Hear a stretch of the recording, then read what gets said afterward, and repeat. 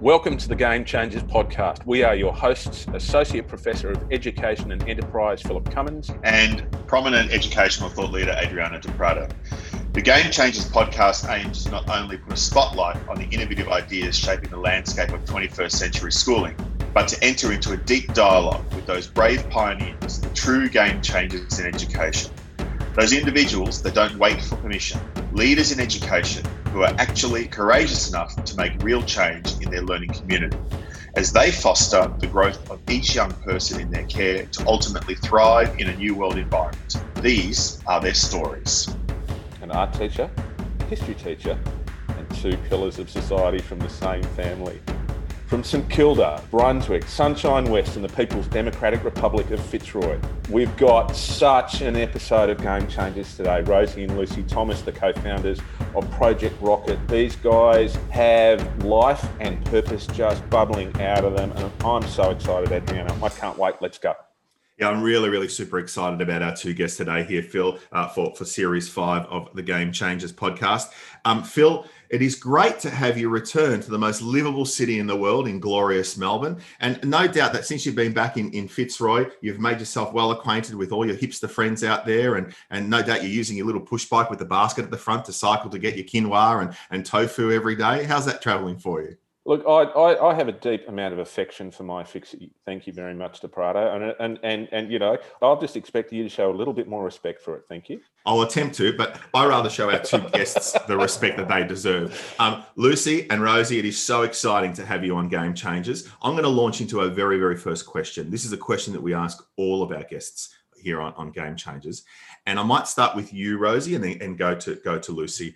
Tell us a little bit about your story and how you've gotten to where you are today. For sure. Well, thanks so much for having us. I must admit, in the introduction there, when you said we have an art teacher and a history teacher, I did think, oh, you've got the wrong guest. I thought you were referring to us, but you guys are a history teacher. Whew, so I was already feeling like mega imposter syndrome then, but that's okay because that doesn't have to be my story. My story and Lucy's stories, in fact, are different.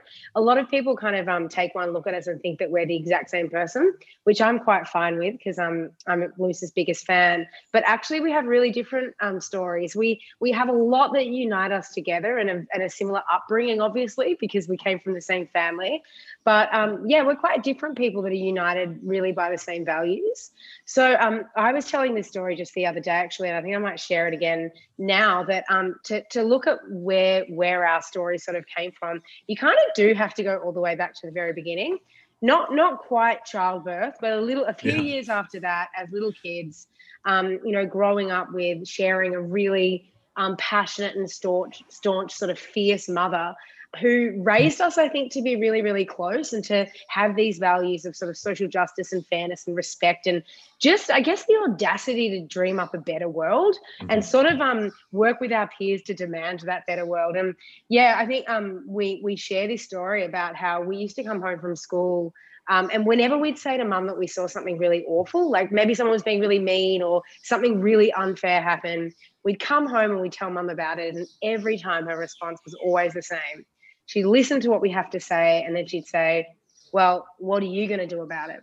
And I think like throughout high school, especially, that little voice grew much louder, that when we saw injustice happen, I would ask myself, like, now is the moment when I can do something about it. And it's a choice that I have to make when I see something really awful happen at school. And I know sometimes I did something about it and sometimes I didn't do something about it. And I guess fast forward and, you know, Project Rocket today is Australia's youth-driven movement against bullying, hate and prejudice that is essentially uniting hundreds of thousands of young Aussies around the country to do something about the things that they see that they don't like, and also to challenge the status quo. So I think, like, at its heart, Project Rocket is an anti-bullying organisation. And looking back on my own experience at school, I definitely experienced bullying, definitely, and I can say that it's completely soul-destroying. But I think the biggest motivator for actually starting this organisation was more wanting to make a difference, like wanting to engineer a better world and knowing that, as young people, we have so much power, but we didn't feel like that power was being acknowledged by grown-ups. And we wanted to put the issues back in the hands of young people, give them the tools and the skills to be able to create the change that they want to see in the world. And so that's, I guess, a little bit of my motivation behind, wanting to start, Australia's youth-driven movement against bullying. Well, we're going to come back to you and explore some of those things that you just touched upon, particularly about moments around the key decisions that you made to get to where you are today. And you've shared a little bit there. But Lucy, what about you? Can you share a little bit about your particular story and how you've gotten to where you are today? Sure. First of all, I want to flag that there are 2 snoring dachshunds in the corner of this living room. So if you hear like a wheeze in the background, it's okay. My asthma is managed. And hopefully you don't get any deliveries, mate, because my Zoom meetings with Lucy this year have been peppered with like howling dogs. Anyway. Yeah, that's all right, because I've got a very large fat puggle who he really enjoys howling as well too. So we could just have a whole cacophony of dogs today. And I just snore, so that's it. All right. Well, canine choir aside, I also want to acknowledge that I'm coming to everyone today from Wurundjeri country and want to pay my respect to elders past, present and emerging. And just acknowledge that the work that we do follows in the footsteps of, the oldest living civilization who have endured so much bullying, hate and prejudice on the lands that we come from. So total respect and admiration for elders past, present and emerging, and a shout out to any Aboriginal or Torres Strait Islander people who are tuned in today. My experience is in some ways similar to Rose and in some ways really different. I think that Ro likes to talk about the type of teenagers we were. Despite being really close, we were really, really different. She was a bedroom door open type teen, and I was definitely a bedroom door closed type teen, and really found myself throughout adolescence like participating heaps in school and making the most of the opportunities out there. But also, I'm sure people will relate to this. There were definitely times when I wondered if I was in fact an alien transplanted into the body of a teenage human and felt like I completely didn't belong. And that, you go through those thoughts of just feeling like you're a complete outsider, that no one's ever going to love you. You're never going to be seen and valued for who you are. And, in a way, I think that's a big red herring. It's a big distraction that alienates us from the people around us even further. And, looking back on school, and I've had so many conversations with people looking back on their time at school, that's actually a really common experience. That if you spend so much time walking around feeling like a total weirdo, and actually, you don't have the time frame ahead of you to be able to see yet how those very qualities that make you feel strange or weird or disconnected give you the capacity to add your point of difference in the world, to add value, to be able to shape the world for the better. And so, shortly after finishing school, I started thinking about how cool it would be if in school we have conversations about our differences in positive ways. If we learn how to stand up to bullying in school, how we could actually be so much better equipped to challenge bullying, hate and prejudice societally when we leave school, how we could actually make the world better by equipping young people with the skills to create change. Instead, however, as Ro mentioned, the experience you have talking about issues like bullying in school is very it takes away your agency and your power. So often you're just told to not bully, or bullying is treated as a problem between young people and at school, but it's not like the issue ends or dissolves when we leave the school gates or when we graduate from high school. And so for me, it was thinking about possibility and how we could use this issue that is so human, it's age old. While technology has changed the nature of bullying, in some ways it's as true as it ever was. How we could use this issue to look at how we could build more inclusive communities, how we could empower people to look at what it means to be themselves and to navigate, the challenge of being yourself in an ever-changing world that somehow might not always accept who you are, how we can stand up for what we believe in, and how we can actually build spaces where we can belong, where we don't have to change who we are to fit in. So that was kind of the driver. I just wanted to just kind of explore this a little bit with both of you now. I'm hearing that part of your kind of formation in your teen years, where you both encountered behaviours that were totally unacceptable towards you, when you shared them with an adult who was, in your case, Rosie, your mum, she basically said, okay, own it, and what are you going to do about it?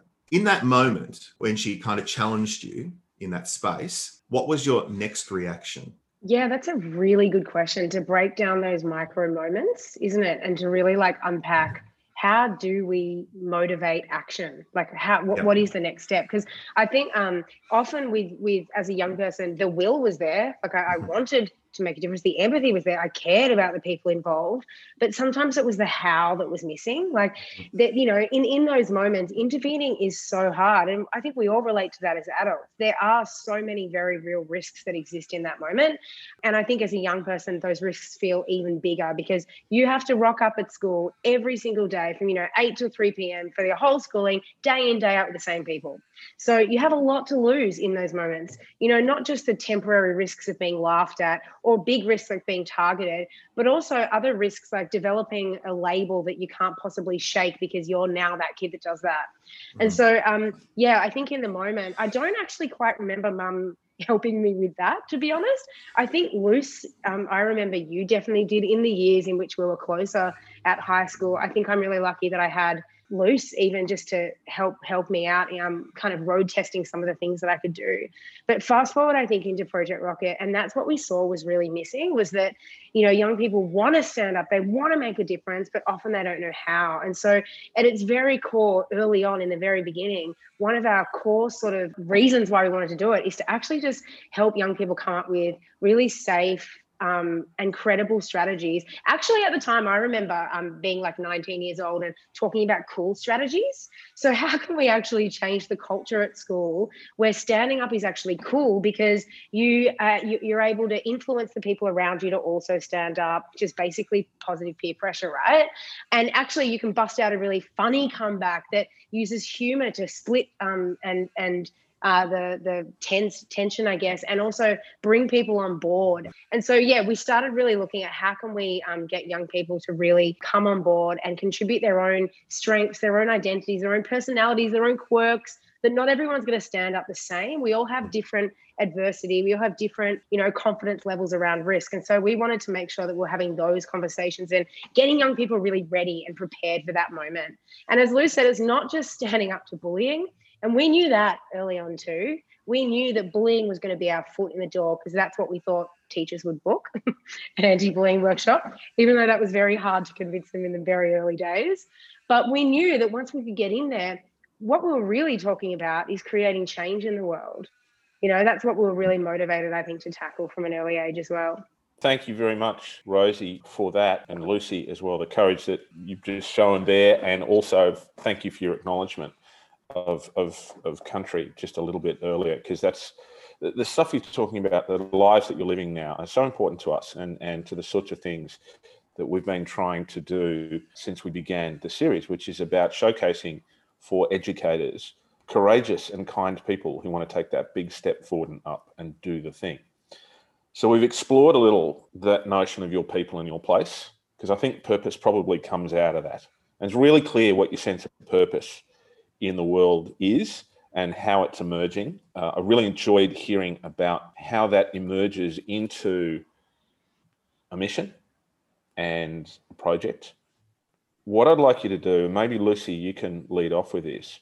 I'd like you to talk to us about how you went from having a sense of purpose and a mission and a project to gaining expertise in what it was that you did. Because this is, we love your cause, but we're also educators. And we're really, really interested in that notion of how you can help young people to go from intent to execution.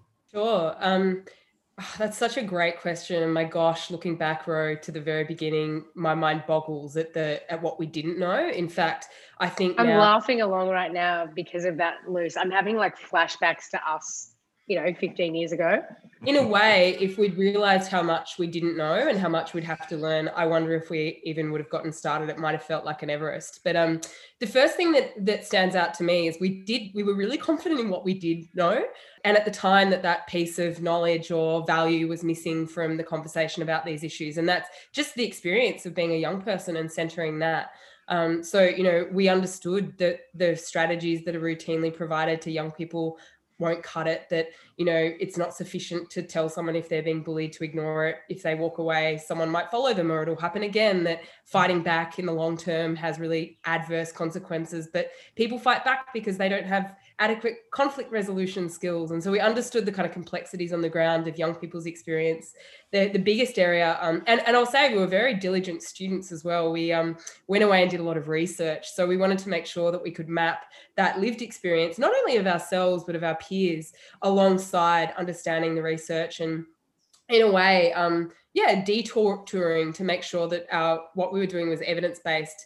I will name the challenge there, though, is that the academic literature around bullying isn't aligned to young people's experiences. So often, you know, research, as we know, moves at a glacial pace, and often young people are studied as guinea pigs, but not included in the research process. So that means that things like definitions of bullying actually don't align with young people's experiences of bullying, or maybe, you know, their best interventions aren't treated with the kind of complexity of those lived experiences. But Lucy, young people are often not included in lots of things. Yes, totally. That is the real crime about our educational system, you know.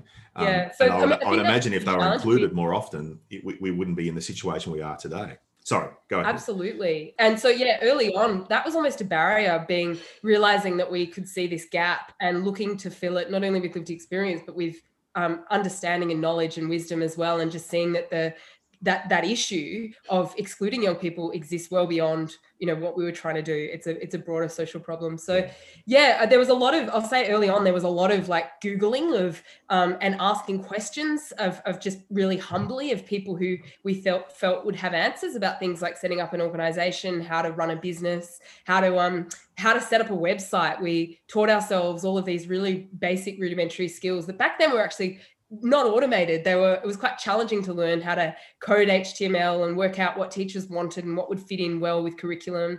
And so it was, a lot of scrambling for answers and working it out as we went. Over time, actually the issues kind of flipped a little bit. Now that we've gained a lot of experience, our entire careers have been running this organization, I'd say both Ro and I are really well supported with a raft of understanding about how schools work and what educators need and what is sustainable in terms of what kind of impact we can create and how we can scale nationally. But what we've become more distant from is that young person's lived experience. And so the biggest resource for us now in making sure that we remain connected to where we started is our Youth Brains Trust, which is a group of 15 young people aged 12 to 20 who guide our leadership at Project Rocket and make sure we're really informed and what we're doing remains relevant and credible to young people. So it has been a bit of a flip over the years, but a really interesting journey in terms of gaining the skills we needed. Look, you know, I'm sitting here and listening to you and just loving so much of what you're talking about and learning stuff along the way. I wonder how many schools there are out there right now that pay lip service to student representative councils. Because most schools have got them, don't they? Most schools have got that brains trust already.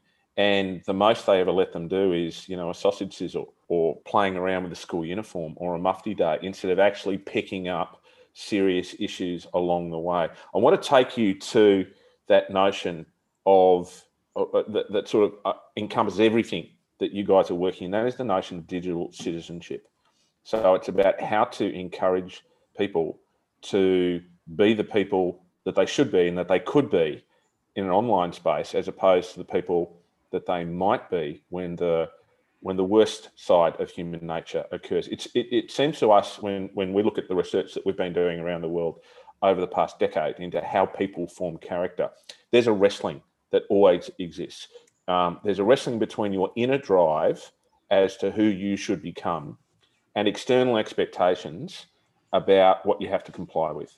And in the course of your lifetime, you're never really going to resolve that fully. And from time to time, it'll be more inner drive, and time to time, it'll be more external expectations. What we tend to find, though, is that those who are led by their inner drive of what is of where they belong, how they achieve their potential, and how they do good and right in the world, are more likely to get on the front foot in this citizenship. And those who rely on external expectations are more likely to fall victim to just going along with the crowd. How do we help young people to develop that sense of voice and agency that allows them to step away from the crowd? This is one of my favorite topics, I think. And going back to the very beginning, that kernel of why we started Project Rocket, I reckon this is the thing that I knew in school as a teenager. I reckon I was 15 years old and I grasped this. And to add something else to it, without having that language, mind you, I think I saw it as like feeling this real pressure and tension between being told to stand out and speak up and, you know, unleash yourself into the world, but also feeling an enormous pressure to fit in. And I think like when we look at those moments where you are standing there and you see something horrible happen, and we're trying to create action in young people, I think it all comes back to character. It comes back to having a really solid sense of who you are, what your values are, and what your bottom line is. And I remember, I think as a young person, the thing that came into my head a lot was, you know, how can we expect young people to stand up if they don't know what they stand for? Because fundamentally, they're the things that drive us in the world. You know, I think it's, you know, helping young people understand what their vision is for the world, the kind of world that they want to see, and then motivating them and giving them the skills to be able to create that world. So feeling like they can have the autonomy to do so, I think is often that missing link. So yeah, I think the other sort of missing link, I think, when we're talking about developing character in young people is also giving a young person a bit of room to fail. Because I think these days, and particularly when we're looking at, you know, stuff that happens online, you know, we hear these messages that everything is permanent, it's your digital footprint. If you stuff up, your bloody life's ruined, your career's over, no one will like you. But actually, you know, stuff ups, whether they're offline or online, are so important in someone developing their own sense of who they are and their ability to realize, you know, what are they ashamed of? What's the kind of person that they want to be? And I think looking back to my teen years, I'm really glad that the internet wasn't there for a lot of them, because I made some massive F-ups, like real mistakes, some stuff that I'm really ashamed of. And in a way, I'm so grateful for those, because it's actually really helped carve out such a crystal clear set of values of what the person that I want to be. And I think having that understanding of who you are, particularly in an online setting, is really important, because we see that even though it's a very, very public sphere, it's actually really personal and private in many ways too. And I think it's in those personal, private moments, you know, when someone's scrolling down and they see something really awful, or they've been sent a really horrible photo, or something about someone else, that it's those moments that we need young people to rely on their sense of character and their own worldview of ethics to be able to make that right choice in the moment. You know, it's really interesting what you just said there. I just had a bit of an aha moment in your response. And I'm going to come to you in a moment, Lucy, in relation to what I've just discovered. It's so interesting that for 26 years in education, I've really focused on supporting young people to enter into a space where they have their own agency and voice. And of course, in the initial stages, I'm kind of a co-author of their story, but ultimately I want them to be their own author of their own story and really take that ownership. And so I've only ever really encouraged them to stand out and stand up. But what I love, what I just heard you saying, this is the revelation, is the reality is that most teenagers, yes, they hear that, and there's an appreciation for that, because that's about being seen, which is fundamentally really important. But all they really want to do is fit in. So there's some tension there, right? There's a restlessness around that. And I love, that's why, Lucy, I want to come to you now, because from the top of this show, you ensured that we were grounded about our place. And there was a deep acknowledgement of our Indigenous sisters and brothers. And the fact that for far too long, we haven't given the sense of belonging that they deserve, because that's what fundamentally fitting in means, doesn't it?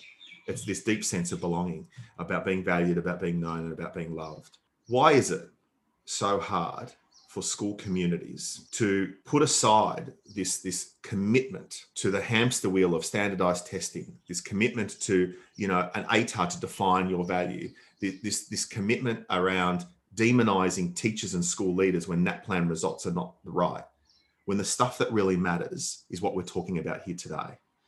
And that's a deep-suited sense of self, a connectedness to place, and of course, the relationship with the other. What can we be doing differently, Lucy, in schools today to help our leaders realize that this is the stuff that matters? Our humanness is what matters and what should be amplified. Wow. Well, I love I love this question in general and the conversation around, belonging versus fitting in. And actually that particular question, that particular conversation is one that I've been lucky to have with lots of thousands of school students. What's the difference between belonging and fitting in? And it's quite incredible because, year 7 students, year 8, year 9, year 10, year 11, year 12, year 4 can articulate what that difference is. And the themes I've noticed is that, people will say fitting in means that you have to change who you are to be accepted by the group, or fitting in can feel like you're performing, whereas belonging means that you can bring all of yourself into a space and know that people will respect and accept who you are. And so I think intrinsically that almost isn't something that has to be learned. It almost, to me, the fitting in part is something that we have to unlearn. And one of our guiding principles at Project Rocket that we practice both in our workshops and in our teams and in our leadership structures and everything we do is unlearn prejudice. It's that idea that, it actually takes efforts to undo this lifetime of reinforcement that we have to change who we are, or that other people have to change who they are to be palatable to us. And it's such a profound kind of conversation. I think the first step is having these conversations and, understanding that, to fit in school isn't necessarily a condition in which people will flourish. It's a survival mechanism. It's a path that many people have to choose, especially those for whom, you mentioned before, Phil, that internal and external motivations, sometimes they might be heavily at conflict, or people who have to walk with a foot in multiple worlds, or they might have a cultural load that's different absolutely to their family load, or maybe the values of their school might conflict with their own personal kind of beliefs and orientations as well. So I just think it's so complex, and yet these are the conversations that we don't have, not only in school, but also societally. Online, we're so polarized, and we see that we're served up views that reinforce our own global view rather than, gently coaching and coaxing out conversations that might grow and expand our understanding of what it means to be human. So I think it's a great question. And I'm really, as Project Rocket reaches maturity, I'm kind of excited about how we can take these conversations and absolutely share them widely and hold these in school. But also, how can we be learning from school students to actually improve our knowledge and our understanding of what inclusion really looks like? Because I think they have many of the answers already, and these conversations just aren't being had. I love this notion of a deep kind of tuning in, a real deep tuning in about a consciousness. At A School for Tomorrow, we created this initiative because we're only young, we're only like 5 months old. And we started this initiative called Today's Student, Tomorrow's Leader, where we kind of highlight remarkable young people from all walks of life. They're generally young people who are in their final year of high school or in their first few years out of that kind of paradigm, and they've moved into apprenticeships or university or whatever they're now doing. And a common theme that we are starting to see through in each young person is this deep consciousness about the other, their genuine concern for the environment and their genuine concern for our collective future. And can I say, for me, that has been a real amplification just in the last 5 to 10 years. It wasn't always that obvious, but there's a different generation that's coming through now that has this deep consciousness. They're deeply concerned about issues of race. They're deeply concerned about issues of gender, sexual orientation, the climate, resource scarcity, everything that's going on in the world. They want to know about it. That's the selflessness thing, isn't it, Adriana? That's like old people are always so good at whinging about young people, but I think we have the most selfless generation of young people coming through. They're just amazing, aren't they, mate? Well, and the problem is generations like mine and older are interpreting it the opposite, right? They're thinking they're self-absorbed and that it's all about self. But that's not my experience. It might be someone's experience when they encounter an influence on Instagram, but that's not my experience in working and with young people. In your work with young people, what are some of the common themes that are coming through that you're seeing that they're deeply challenged by, but they're also optimistic about? I think you've named the paradox of this generation that is so difficult to wear, that, we hear school students who are like, older people say that we're so fragile, and yet we're faced with the most precarious state of the earth ever because of the people who have come before us. And it's just, or people who are like, we're apparently so selfish, but if I'm so selfish, why do I spend so much time laboring over how I use plastics, or whether I can order a takeaway coffee in a non-keep cup. So the level of kind of conscientiousness around decision making is so profound. I do think that there is a big challenge in connecting that ethos with also the reality of a diversity of points of view in the world. And I do think that, I think for this generation, cancel culture, that idea that by making a mistake, you can essentially be destroying your relationships or your reputation or future prospects, is so such an anxiety that so many young people carry, that you look to a world that, as I said before, is increasingly polarized, where you see people in positions of power that are routinely called out, and because of the power of technology, that you could be immediately removed from your positive standing in the world. And I think that's terrifying, and in a way can prevent or cause a barrier for so many really well-meaning and intentional great young people from actually speaking their truth and showing an interest and advocating for others. And so I think in a way there's a bit of a barrier there. And what we're really interested in at Project Rocket is how we can mobilize young people as a collective, so that you can speak out as a whole and come together and share views that are representative of different perspectives and allow diversity of viewpoints, but actually with the safety that we can have differing perspectives. We can have the hard conversations. We can disagree with people. We don't have to all like each other, but we can still model everything we do with compassion, respect, kindness. And so I think that's where I see that real challenge for this generation, is being able to carve out different points of view with the safety that, your views might change. You're 15 or 16. It's okay to be still learning and making mistakes and expressing something that might be problematic in one moment, and learning and growing from that experience as well. Yeah, I love what you're saying there, Lucy. I think the challenge about resilience is so many programs that go around and they just tell kids be resilient without actually looking at what the issue is in and around it. And we know that there's a significant prevalence around mental health with young people today. So we know the stats around this, and we've known this for a number of years now. I'm going to quote some stuff that comes from a colleague in Canada. We know that by the time children turn 18, in the developing world, and it's probably worse in the non-developing world, where we don't really have enough disaster. We don't really have, the developed world rather than the developing world. We've got 1 in 2 students who will have had a clinical episode of mental health going on. At any point in time, we've got between 15 and 19% of students in front of you who've either just about to go through, are going through, or have just finished going through that episode. So if you're in a classroom space, you've got 25 kids in front of you, roughly speaking, that's 5 out of those kids are dealing with that right now. So I don't think we have a resilience issue. I think we've got mental health stuff happening. I think from what we can tell, there's a correlation between the rise in that and 2 things. Number one, we've actually started tracking this more seriously. So we started taking seriously the notion that adolescence is a period in which kids seem to engage with these episodes more. And number 2, the rise of social media and the prevalence of devices. So you guys have been doing work around this whole space of online, as we talked about digital citizenship earlier.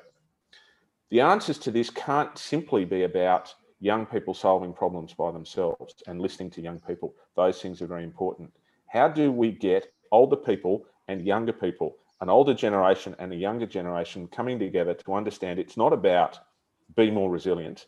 It's actually around learning to be well in the world so that you can then thrive in the world. Yeah, I'd love to jump in here. I think, look, as you pointed out, it is mental health, or mental ill health, I should say, and its relationship to young people is a worldwide issue. But here in Australia, here in Australia, we have some of the most harrowing statistics. That suicide could be the leading cause of death for young Australians is so harrowing and so shameful, and it is really, really preventable. But yeah, as you said, like there are so many different things at play here. There are so many different influencing factors, and you've named the gap, the generation gap, if you like. I think that one does play a really big role. You've named social media as playing a role, and I think that's a very contentious one, but it is a very true one, that we still don't know the great effects of social media on the development of young people and also their mental health. What we will say, and something that I'm very, very passionate about, is really choosing to examine social media as a bit of a petri dish and to really look at the ways in which we can scrutinize and criticize and bring to light how it's not serving young people, and also, really importantly, scrutinize and bring to light how it is serving young people and how we can actually engineer more of these spaces to be talking about mental health. As you said before, Phil, you were like, never before have you seen a more connected generation that is standing up for these issues. I think social media is to thank for that. And I actually look at the issue of mental health, for example, as almost a movement worldwide, but is really often led by young people around really trying to remove the stigma around talking about mental ill health, and trying to promote, more connected, inclusive and respectful, spaces. Yeah, it's really interesting because I know it's very easy, particularly for adults and the media, to be fixated on the deficit element of social media. And yeah, we know that people misuse the space. We know that people misuse it for bullying or spreading hate or prejudice. But I can tell you right now, that's just not limited to young people. There are probably so many adults out there. And can I see, when you see sometimes parents get onto school Facebook pages, the vitriol that they spread and their behavior is the modeling that young people should never see or witness, because then they're conditioned a particular way to almost think that's the permission, and people feel a little bit anonymous. But I'm a huge advocate for social media. I think it's the phenomenon of our time. And I feel it's something that has been, in some ways, a great equalizer and bringing lots of people together and connecting together. I mean, I've been a huge admirer of both of your work through what I've seen through social media. I love the way in particular that Lucy has this capacity to invite people into a space without prejudice, without judgment, and you probably don't even like half of the things some of these people have to say or how they behave, but you do it with a genuineness around the mission of kindness and respect and people thriving. And so I see the positivity of it. How can then we collectively achieve an aspiration that where kindness and respect is the default and not the fear as the default? Yeah, that's a beautiful question to ponder. And I think in a way, what's missing from this conversation about mental health and kindness and resilience is the notion of healing. Like, resilience is all well and good, but how are you supposed to bounce back when you haven't actually recovered or rehabilitated?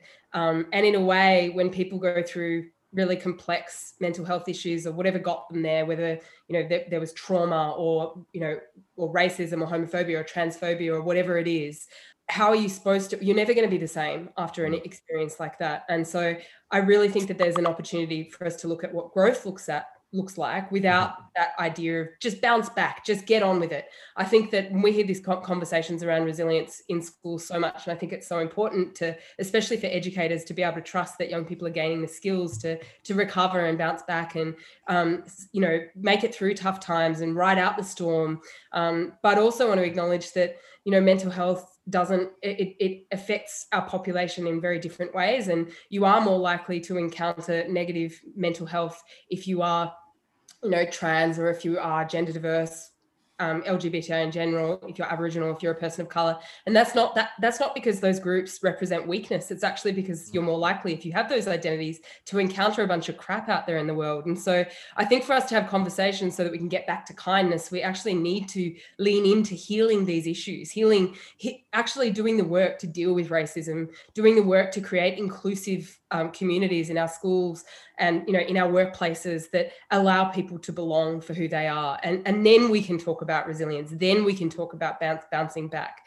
But for me, kindness has come as a tool to get myself through the most difficult times. It's been, I can see the way I've met people who have become more brittle, who have become cruel through experiences of adversity. It's like, that was their way to find a way to bounce back. And I think bouncing back too quickly sometimes means that we land in a place of, that isn't kind, that isn't open. And by far the more difficult, and I think the more worthy and courageous experience is to grow through difficult times through a lens of openness, and to actually use those opportunities that are earth-shattering as a way to rebuild our world in such a manner that it's bigger, that it can accommodate more, it can actually understand and include different experiences, even if they're hard to tolerate or hard to bear.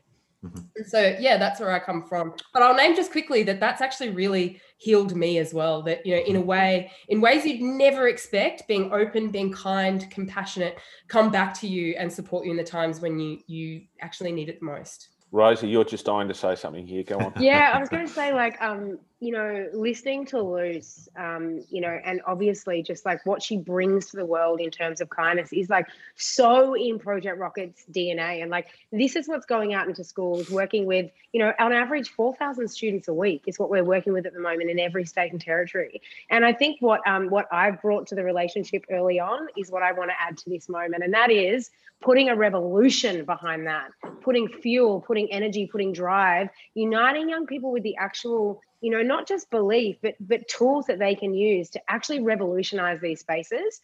Because social media doesn't need just like a renovation in a way, an upgrade. It needs a demolition so that we can rebuild it from the ground up. And that's where education just has such an enormous role to play. There are actually skills we can teach, we know that bullying breeds in apathetic environments. So social media is generally apathetic because it's anonymous. So how can we bring accountability and help young people stand up and actually like tear down the structures that are, preventing everyone from being included and respectful, and rebuild them in a really empowered and intentional way? A few years ago, a moment that struck me. A few years ago, I did a TEDx talk at Sydney Uni about kindness, and it was a really daunting experience. I shared a very personal account of my own experience of bullying, and which was about an experience of being bullied on the basis of your sexuality, which is quite vulnerable when you have a role working in schools. I imagined, it was just very vulnerable. And afterwards in the foyer, a young guy who would have been 18 or 19 came up to me with his dad and said, "Hey, I've got some questions I wanted to ask about your experience." And the first thing he put up as a disclaimer was that I'm part of me and my family, we're proud members of a very considered very conservative Christian faith. And so our community have a lot of concerns about the experiences of people in the world who are LGBTIQA+ and how they might clash with our values, and what this means for people within our community. And we had this, really challenging conversation. And I just imagine if that whole interaction had been online, I would envisage that it wouldn't have allowed that kind of complexity of conversation and empathy and respect for different points of view. Because just the act of looking at someone face to face and being able to see who they are and read their wholeness as a person allowed for a really rich conversation. So I just see that as being a big part of it too. Okay, guys, I'm going to jump in here because everything you were saying is at the user end. Now what I want to go to is the other end around this sort of stuff. And I want to use an example around this. In broadcast news in the United States, up to the 1980s, there was a rule that said you have to show both sides of an issue and you have to be impartial in and around that. That rule was developed at a policy level, at a legislative level, after over a century of experience at dealing with the way in which a public discourse works. That the way we do something in a civilized fashion is to create objective people in the middle who take responsibility for a balanced debate. Then, at the behest of some of the lobbying groups, that rule disappeared. And now, jump forward 30 odd years later, we have broadcast networks that call themselves platforms, and they absolve themselves of the responsibility for a balanced perspective. We end up with this polemic, this polarization of society. There's no requirement for any balance whatsoever. And so we end up with structures that require the worst side of human nature. We've got social media that is designed on the premise of fear of missing out and of promoting anxiety as opposed to bringing people together. I think there needs to be intervention at a policy level as well as that personal level. So yes, we need to be going out and encouraging young people to be open and to work out how to exchange, and we need old people to do the same thing. But we need governments to stand up to this and say, do you know what? In this world, we are not going to allow social media and new broadcast networks to hide behind corporate veils, which are globalised. We're not going to allow them to construct their media on the basis of dividing people. And we insist that they take responsibility for promoting the better side of human nature. How can we shift the attention of advocates and leaders and young people towards making governments take responsibility for what government should be doing, and that is providing for the peace, order, and good government of a country? Well, that's a whole new podcast. Really feel like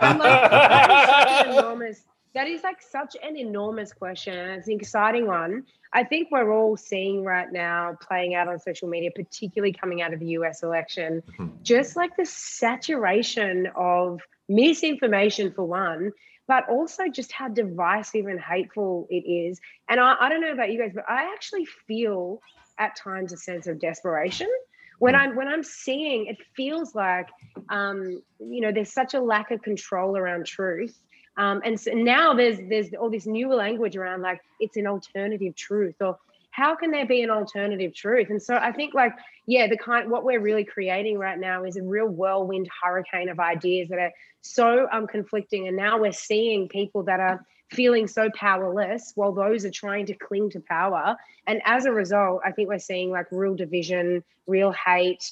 And as a result of that, though, I do see that there are people that are really coming out, and there are the grassroots movements that are starting to gain a lot of traction because those institutions that have been clinging to power are starting to lose some of their power.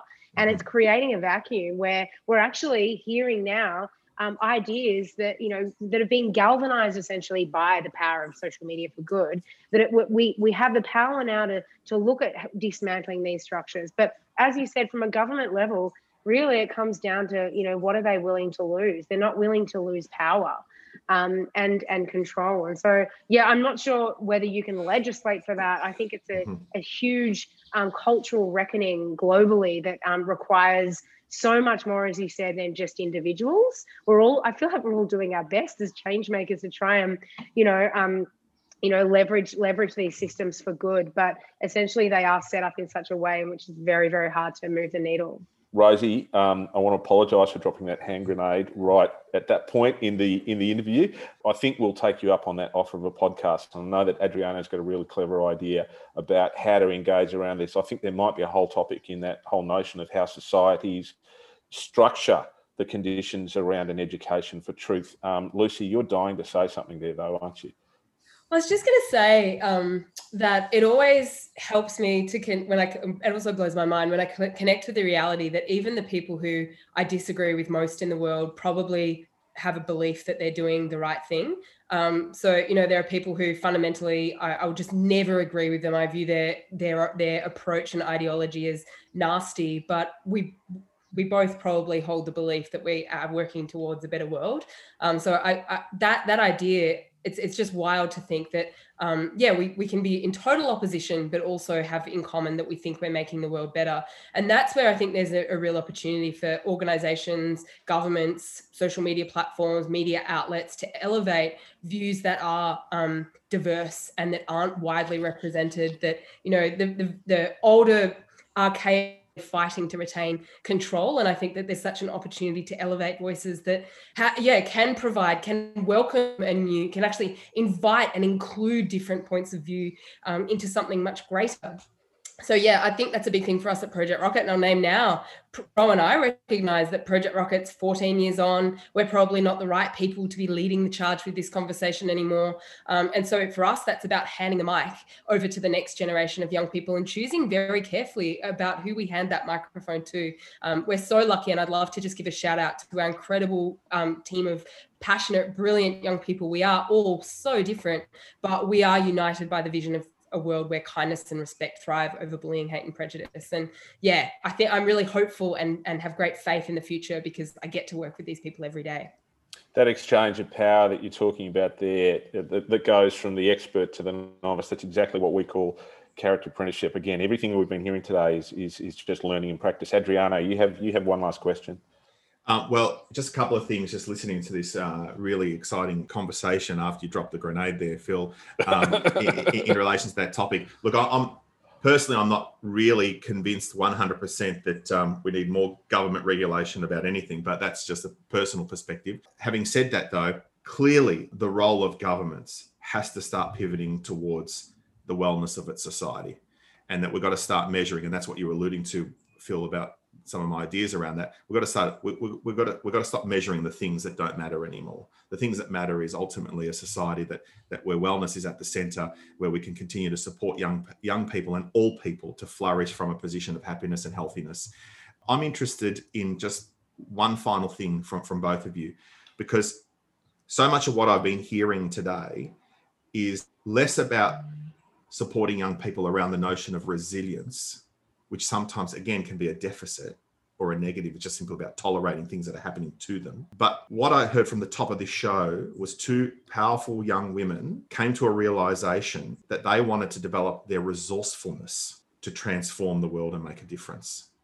And for me, that's the real profoundness of how we need to go forward. We need to move from resilience, which is about survival, to resourcefulness, which is about thriving. How can we help our school communities really focus on the reason why we exist, and that's about a youth advocacy, where we can ensure that issues of gender and race and sexual orientation are part of the construct of a new social contract for society and for schools.